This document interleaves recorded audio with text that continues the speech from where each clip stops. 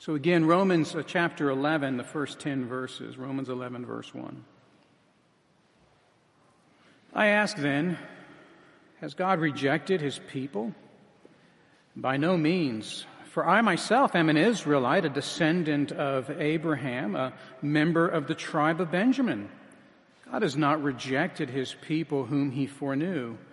Do you not know what the Scripture says of Elijah? How he appeals to God against Israel. Lord, they have killed your prophets, they have demolished your altars, and I alone am left, and they seek my life. But what is God's reply to him?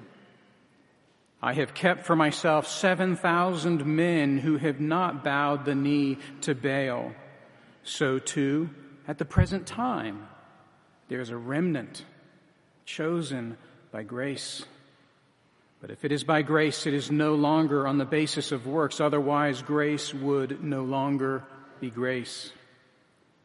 What then? Israel failed to obtain what it was seeking.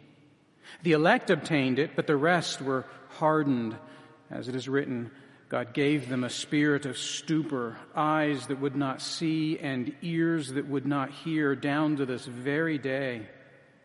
And David says, let their table become a snare and a trap, a stumbling block and a retribution for them. Let their eyes be darkened so that they cannot see, and bend their backs forever. This is the word of our Lord. Well, I have to continue to remind you and myself that this congregation in Rome understood that there were a people who had a special connection to God who were a part of the congregation. Therefore, Lord's Day worship, some even members of the church. And this remains true, that there are a people with a special connection to God. But what we need to understand is that even though there are people who have the special connection to God, which I'll explain in a bit, they are not necessarily known by God savingly. To have this connection to God is not necessarily a saving connection to God, and I need to explain. You see, the Bible tells us that every human being is known by God simply by existing. Psalm 139 says, "Where shall I flee from your presence?" That's a cry that anyone in the world can and should make. Hebrews 4 says that no creature is hidden from the sight of God. Jesus says in Matthew 10 even that the hairs of our head are numbered. Everyone, every human being is known by God. The Bible is very clear about that. But there's another kind of people that are known by God in a slightly different way. That, to be sure, but in an additional way. They're known by God because He has revealed Himself to them in a rather unique way. This is the way Israel as a people are known by God. Paul himself outlines this in the very beginning of Romans chapter 9. We continue to go to the beginning of chapter 9, appropriately so. God made the Jewish people into a special body, into His people. And at the beginning of Romans 9, Paul tells us that they have received a special name from God, the name Israel. And Paul also says that to them belongs adoption and glory and the covenants and the giving of the law and the worship and the promises. And furthermore, from them has come the Messiah. And so that's a slightly different kind of knowing of God. So everyone ought to see that they are known by God simply by existing, but there are a special people who are known by God through a unique connection. But then there are some people, a third kind of people, who are known by God in a saving way. They're known by Him because He has united Himself to them in Christ Jesus. This is to be covenantally known by God, to belong to Him. The Jews received God's covenant promises in a very special way, but to be known by God in a saving way is to trust God's promises by faith in Jesus Christ. To live in a setting in which God's covenant promises are everywhere around you is one thing, but to believe in those promises, to have faith in God's Son, our Savior, Jesus. That's the distinguishing characteristic of those who are known by God savingly. And so this congregation at Rome is grappling with who belongs to God in that saving way. And what Paul is going to teach in this passage is that to truly belong to God is to trust in Christ and Christ alone. And Paul is furthermore going to say that to not trust in Jesus Christ is to fall dangerously deeper into rejection of God. The word rejection plays a significant role in this passage. The sermon this morning is outlined in 3 parts. The first, I want to spend time in verse 1, that heartfelt question. I want us to hear how sincerely Paul asks that question. And then we'll move from there to consider Paul's illustration of one person in particular, and it does stand out strangely in this passage. That is the illustration of Elijah. And what Paul wants to show us in the illustration of Elijah is the great power of the gospel. So he begins with a heartfelt question, and then there's an illustration of the power of the gospel in the life of Elijah. And then at the very end of our passage, Paul, in a sense, reframes the question. He asks a slightly different question. And that question is more like this: who has rejected whom? Who is the one who is actually rejecting, if not God? Who is rejecting? Well, the heartfelt question of verse 1, it's clear before us. Paul says, I ask then, explicitly, this is a question, I ask then, has God rejected his people? And the question might be phrased in a number of ways and still capture how Paul is articulating it in the Greek. We could rephrase the question like this: has God given a people a special status, making them his people only to push them away? That's what's behind that word rejection. It's a pushing away. If God had had no affection for them at all, it might actually be excusable for God to reject them. Meaning, if God didn't have any attention for these people at all, no special connection with them, it might actually be excusable for God to simply push them away. In fact, God hardly knew them. But God actually knows them very well. He's named his people, he has privileged his people, and he has preserved his people. And Paul asked the question, has he now then pushed those people away from him after he has already connected himself to them in some way? Well, the answer is there, right? I mean, we see it. Paul says, by no means. So he's clear. The answer is no. God has not drawn them to himself only to push them away. But I want us to not skip the question too rapidly. I want us to think about this question as being a very personal question, not theoretical, not even theologically formally understood. It's very personal. It has to do with people in the church at Rome making sense of their church body. There are Jews who are a part of the church body, and they struggle with trusting in Jesus. It seems as though they have special hurdles that would prevent them, obstacles that would cause them to stumble before they are able to really trust that Jesus is the Messiah. Paul says that everyone who calls on the name of the Lord will be saved. But in their church, there are people who are not ready to call on the name of the Lord and be saved. And a lot of those people happen to be Jews. And the folks in the church at Rome, they want to know how exactly to approach these individuals. Do you see? It's actually a really personal question. Paul, how are we then to approach them? If God has rejected them, well, then the gospel, we would say, works in most cases, but not these cases. They seem to be especially poorly disposed to receiving Jesus as their Savior.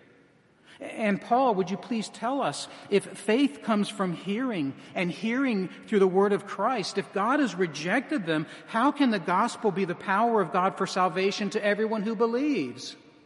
If God's rejected them, can the gospel still work for them? I preach a saving message, but God's rejected them. They'll never receive that saving message. And so how then are we to relate with them? And so the question actually has a really personal feel to it. And if we don't understand that, I fear we won't understand that Paul's answer is itself a very personal, sincere, heartfelt answer. God says, of course, verse 1, Paul says that God has not rejected them. Let's be very clear. By no means, God has not rejected them. But the proof that Paul has for God not rejecting them, if you don't see it, take note. The proof that Paul has that God has not rejected them is the proof of his own life.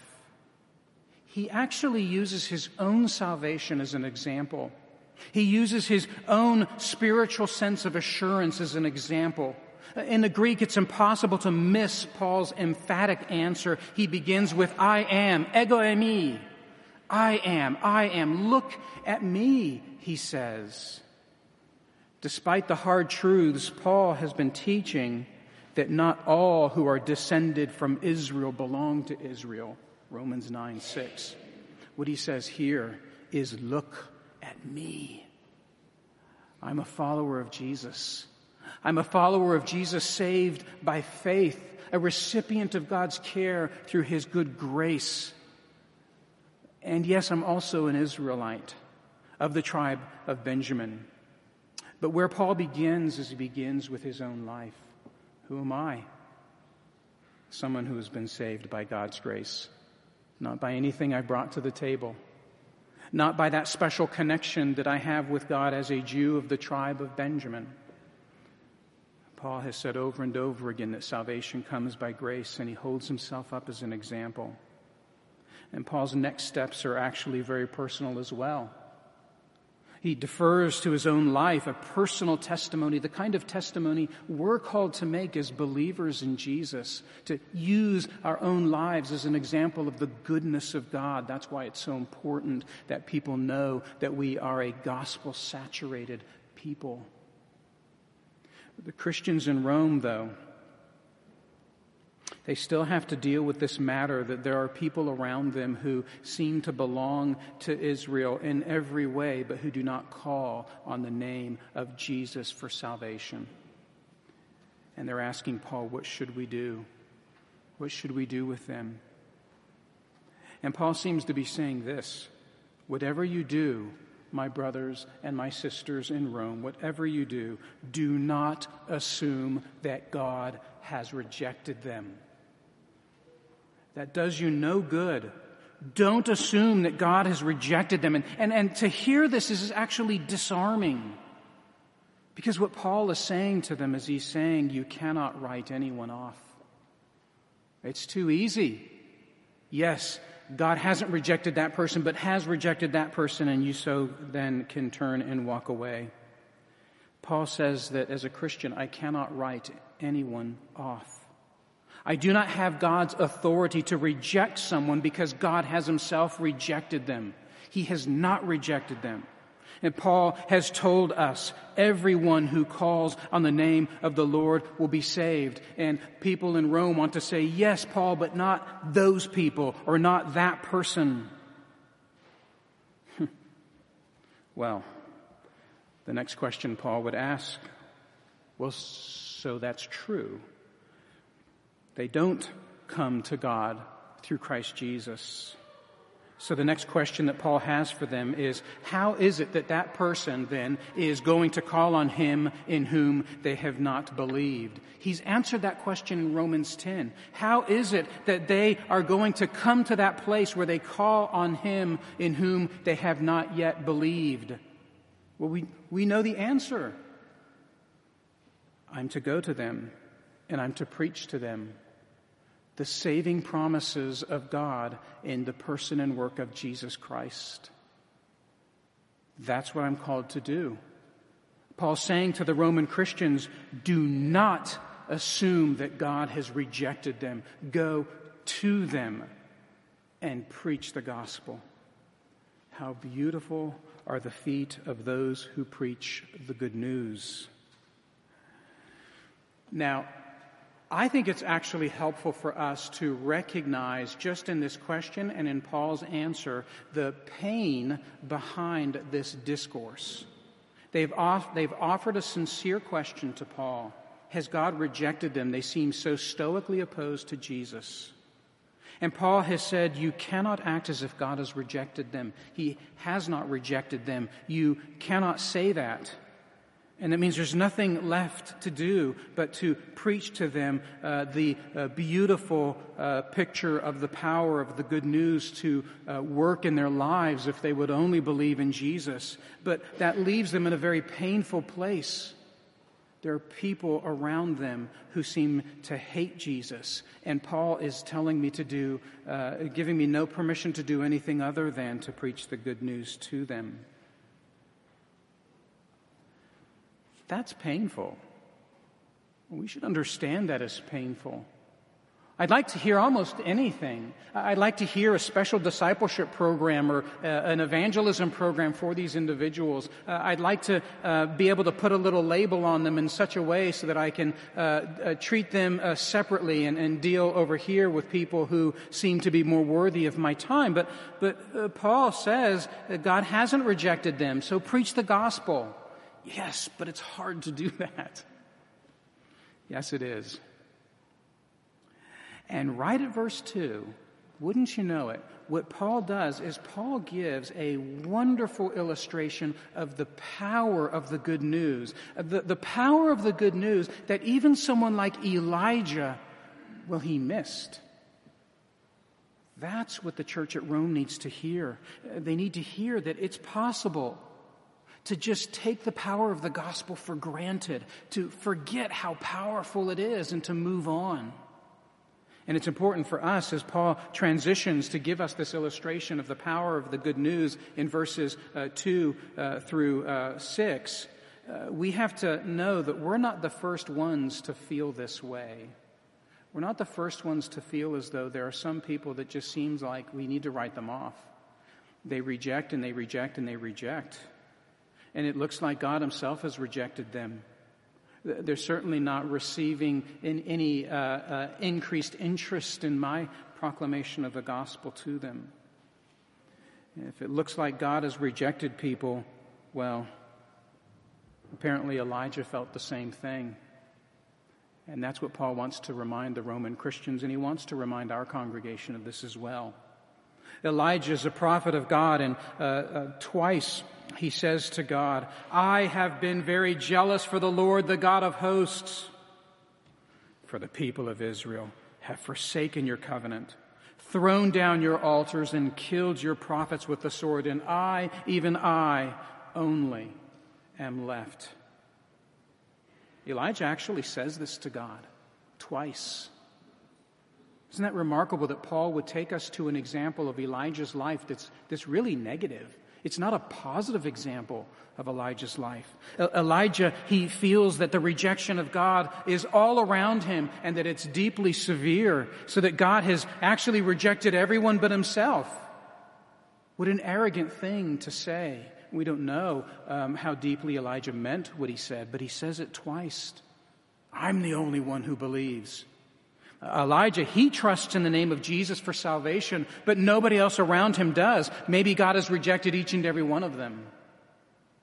Now, there's a sense in which Elijah is rather justified. I mean, he feels this way because the leadership of his era is so terrible. King Ahab, he worships Baal, the god of rain and storms, and he worships Asherah, a fertility goddess symbolized by vegetation. This is the leadership of Elijah's land. It's corrupt, but Elijah feels this way not merely for the leadership. He feels this way because the culture around him is wretched. Elijah feels like even throughout a 3-year famine and drought, nobody turns to God. They ought to know better. And times are desperate. 3 years of drought, and yet they're not turning to God. They trust that Baal will one day bring rain, and they trust that Asherah will one day sprout vegetation. And so there's a real sense then that Elijah, he's justified. His world is so corrupt.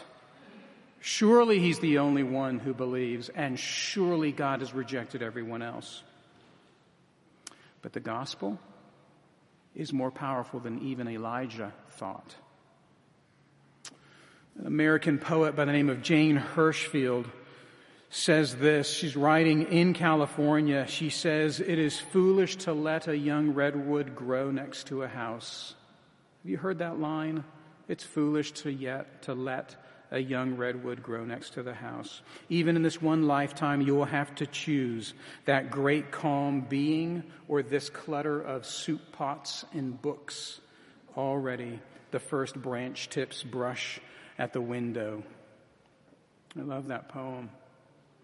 And Elijah, he's not hearing the tips of the branches scrape against his house as God's gospel does its work in a world that, from Elijah's perspective, is utterly hateful and rejected. And Paul makes this assertive statement in verse 2. He says, God has not rejected his people whom he foreknew. How troubling is verse 2? God foreknew them. Now, Paul has only used this word once before. He used it in Romans 8, verse 29, when he says, those whom God foreknew, he also predestined to be conformed to the image of his Son. God knew who was saved before anyone else did. And Paul goes on to say that those whom God predestined, he also called, and those whom God called, he also justified. That's Romans chapter 8. But what is Paul saying about God here in this passage? What does he want the Roman Christians to understand? He wants them to understand that God is himself the author of salvation, which means he knows who is saved and who is not. Elijah. He thinks that he is the only Christian, and he says to God, I'm the only one who's jealous for you, God. And he's wrong. And what does God say to Elijah? Well, Paul quotes in verse 4 what God says to Elijah. God says, I have kept for myself. Do you hear how haughty God's words are in verse 4? I have kept for myself 7,000 men who have not bowed the knee to Baal. Elijah, he miscounted by at least 6,999. In verse 2, look what Paul says. He says that God knows who is saved. And in verse 4, Paul says that God alone does the saving. I've kept for myself 7,000. And then keep going in the passage in verse 5. Paul says that in the present day, the application is this. At the present time, there is a remnant I have chosen by grace. And then jump down to verse 7. You'll see that God calls Christians the elect.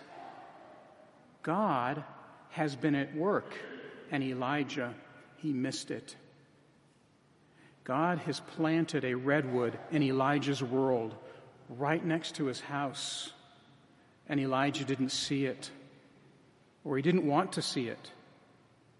But God, in his infinite wisdom and power and electing grace, caused the gospel to grow nonetheless.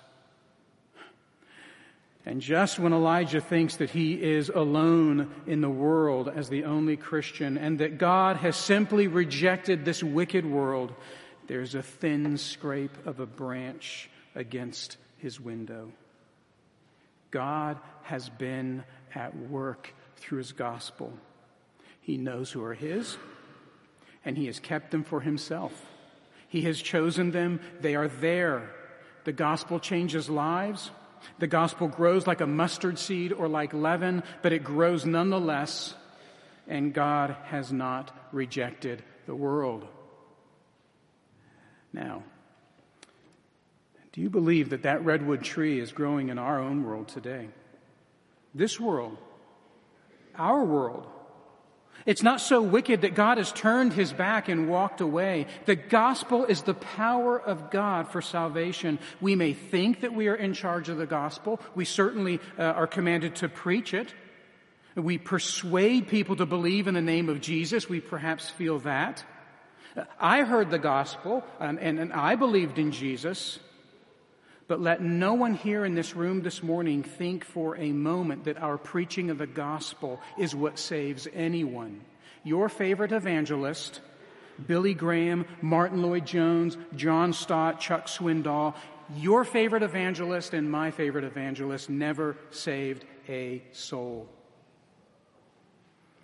Only God saves. And you may feel that you chose God, but the Bible says otherwise. The Bible says that you were saved because God chose you by grace and grace alone.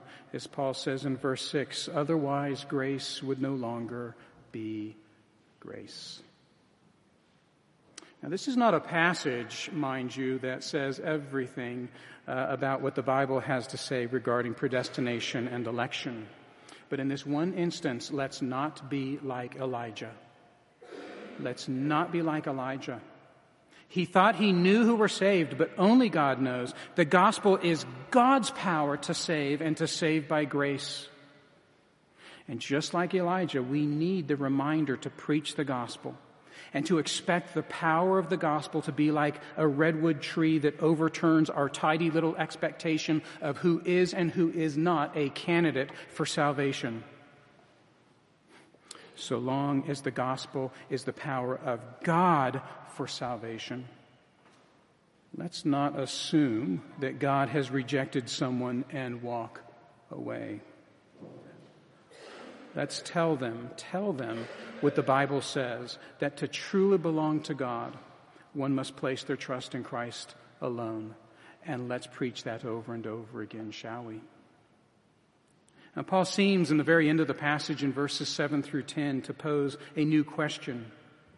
He begins with this heartfelt question about those who we think should be believers but aren't, and we're wondering if, well, maybe God has simply rejected them and then we could reject them as well. But Paul says no.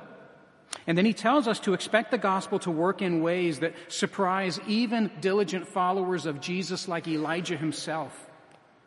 And now Paul returns to that matter again in the life of the church of those who refuse to place their trust in Jesus Christ. It looks like God has rejected them, but Paul suggests a better way to understand those whom God seems to have rejected. Instead of asking if God has rejected them, it would be better to ask, have they rejected him?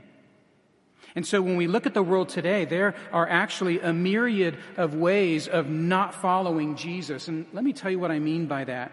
In a new book by Brian Rosner on Christian identity, this is an Australian New Testament scholar.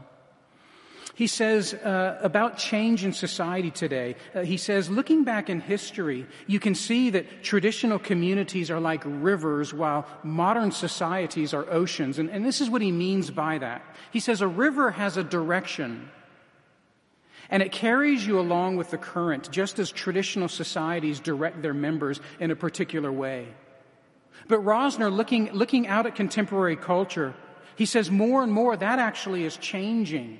He says in modern societies, there's actually no current. We can choose to go in any direction or no direction at all, or to shift direction with every change of wind. And Paul seems to suspect that this is happening in Rome.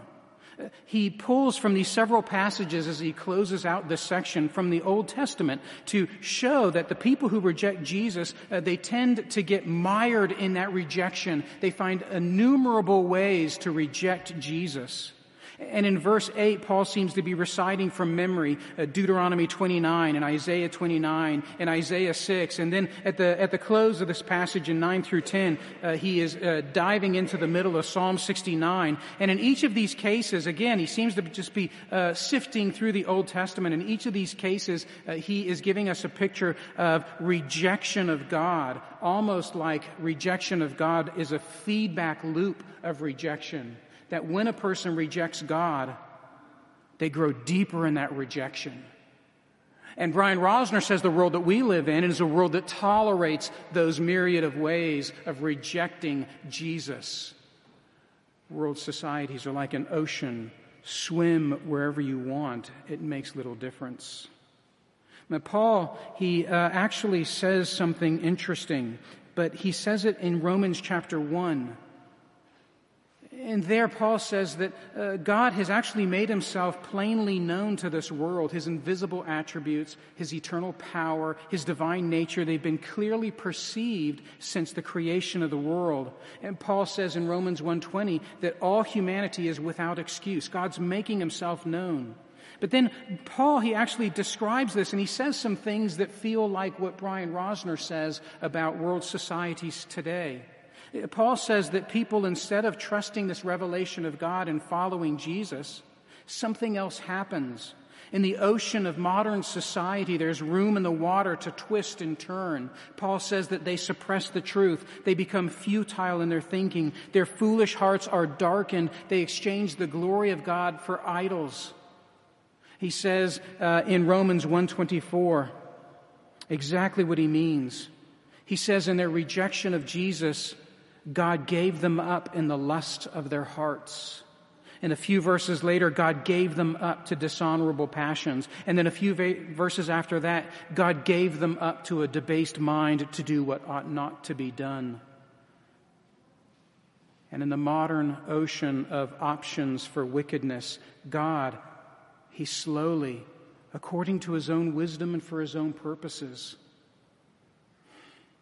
he lets us eat our own wickedness. Now, this picture of swirling and directionless cycles of our refusal to bow before the Lord Jesus, this is what Paul wants us to see in the world around us. This is what Paul wants the Roman Christians to understand. This that you're seeing, my brothers and sisters in Rome, this is not God's rejection of humankind. This is humankind's rejection of God. And slowly but surely, those who reject God get mired in that rejection.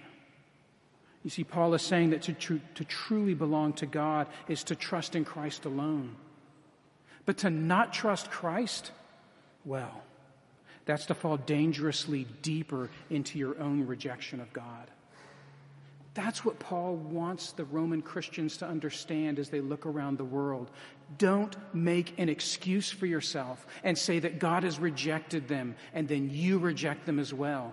Understand a few things about how the rejection of humanity works. And I want to conclude the sermon by sharing with us 3 things that we need to understand about the rejection of Jesus Christ. And this is what Paul wants the Romans to understand, because their temptation is to walk away and to not share the gospel, because God has, after all, rejected them. And as we see people who reject God grow deeper in their wickedness, we don't want to touch them. They grow in their filth. And we seem to give ourselves more permission to turn away from them and preach the gospel to someone who seems in our eyes more worthy of our attention or of our speaking, and Paul will have none of it. But there's 3 things that we need to understand about the world's rejection of Jesus. And the first is this: we need to understand the path of this rejection. All manner of rejection is tolerated in our world today. You know that, and I know that.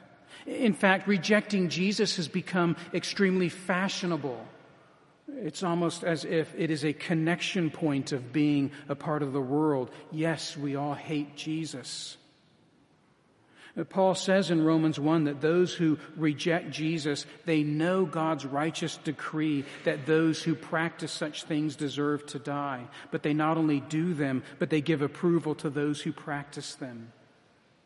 And what we need to understand about the path of rejection is that this life of rejection in a person's heart, it tends to grow and it tends to get worse over time. And in God's wisdom, not ours, but in God's wisdom, those who reject God are susceptible to descend deeper into that rejection, to excuse it more readily, to bind together with those who also reject Jesus. And they're very likely to die in that rejection with a stern resolve. That's Romans 1. And that's hard to hear. But Paul starts his letter with that. We need to understand that this is what rejection looks like. There's no such thing as a soft rejection of Jesus Christ. This is the very path of rejection. May God have mercy on those who reject him. The second thing we need to understand is not merely the path of this rejection, but the subtlety of this rejection. Dick Keyes rather says this. He says that those who reject God, they devise for themselves far more comfortable gods than the God of the Bible. And we need to understand that as we go into the world to proclaim the gospel, that many people don't think about themselves as rejecting Jesus haughtily. They just have made for themselves a more comfortable version of Jesus, a more comfortable version of God. And they may not say it that way, but they love their Jesus and their God better. There's a subtlety in this rejection of Jesus. And we as Christians who are called to proclaim the gospel, we need to understand this about the audience with whom we're speaking to. Not only are they on a path of rejection that is actually very, very dangerous for their soul, but they have found comfort in this rejection. And we can't grow faint of heart when we are preaching the gospel to people who seem to have nothing but antipathy for what we're saying. They turn their heads and go about their lives. The rejection that they're experiencing is actually a very subtle feeling. But this is the most important thing that we need to understand about their rejection of the gospel. Not merely the path of this rejection, it could lead them to damnation, and not merely the subtlety of this rejection, that it fools them and gives them a sense of comfort, but we as Christians need to understand the destroyer of this rejection. How will it be dealt with? Well, this is the good news of the gospel. And we must never doubt the power of the gospel to save. While it seems perhaps foolish, the power of the gospel is the most powerful force in all the world. That is the force that is powerful enough to destroy the rejection of a world that refuses to bow the knee at Jesus Christ. Martin Lloyd-Jones said that the great problem of the church is that she has forgotten who she is. And I wonder if as American evangelicals we are close to that. We are a body of people who hold out the power of salvation, the power to lead someone from the domain of darkness into eternal and abundant life. And we may think that there has got to be some special technique or some special program for a world as corroded and disgusting and horrible as our world. But Elijah was given nothing special, and nor are we. Nothing aside from that which is truly the destroyer of rejection, the gospel of God. The path of rejection is real.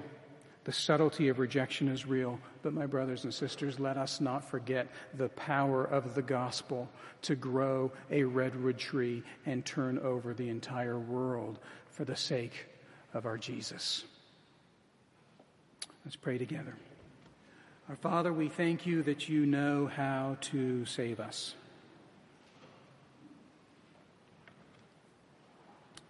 And we pray, Heavenly Father, that little theologians and big theologians here would not be afraid to tell people the hope that is within us, the work that has been done to us,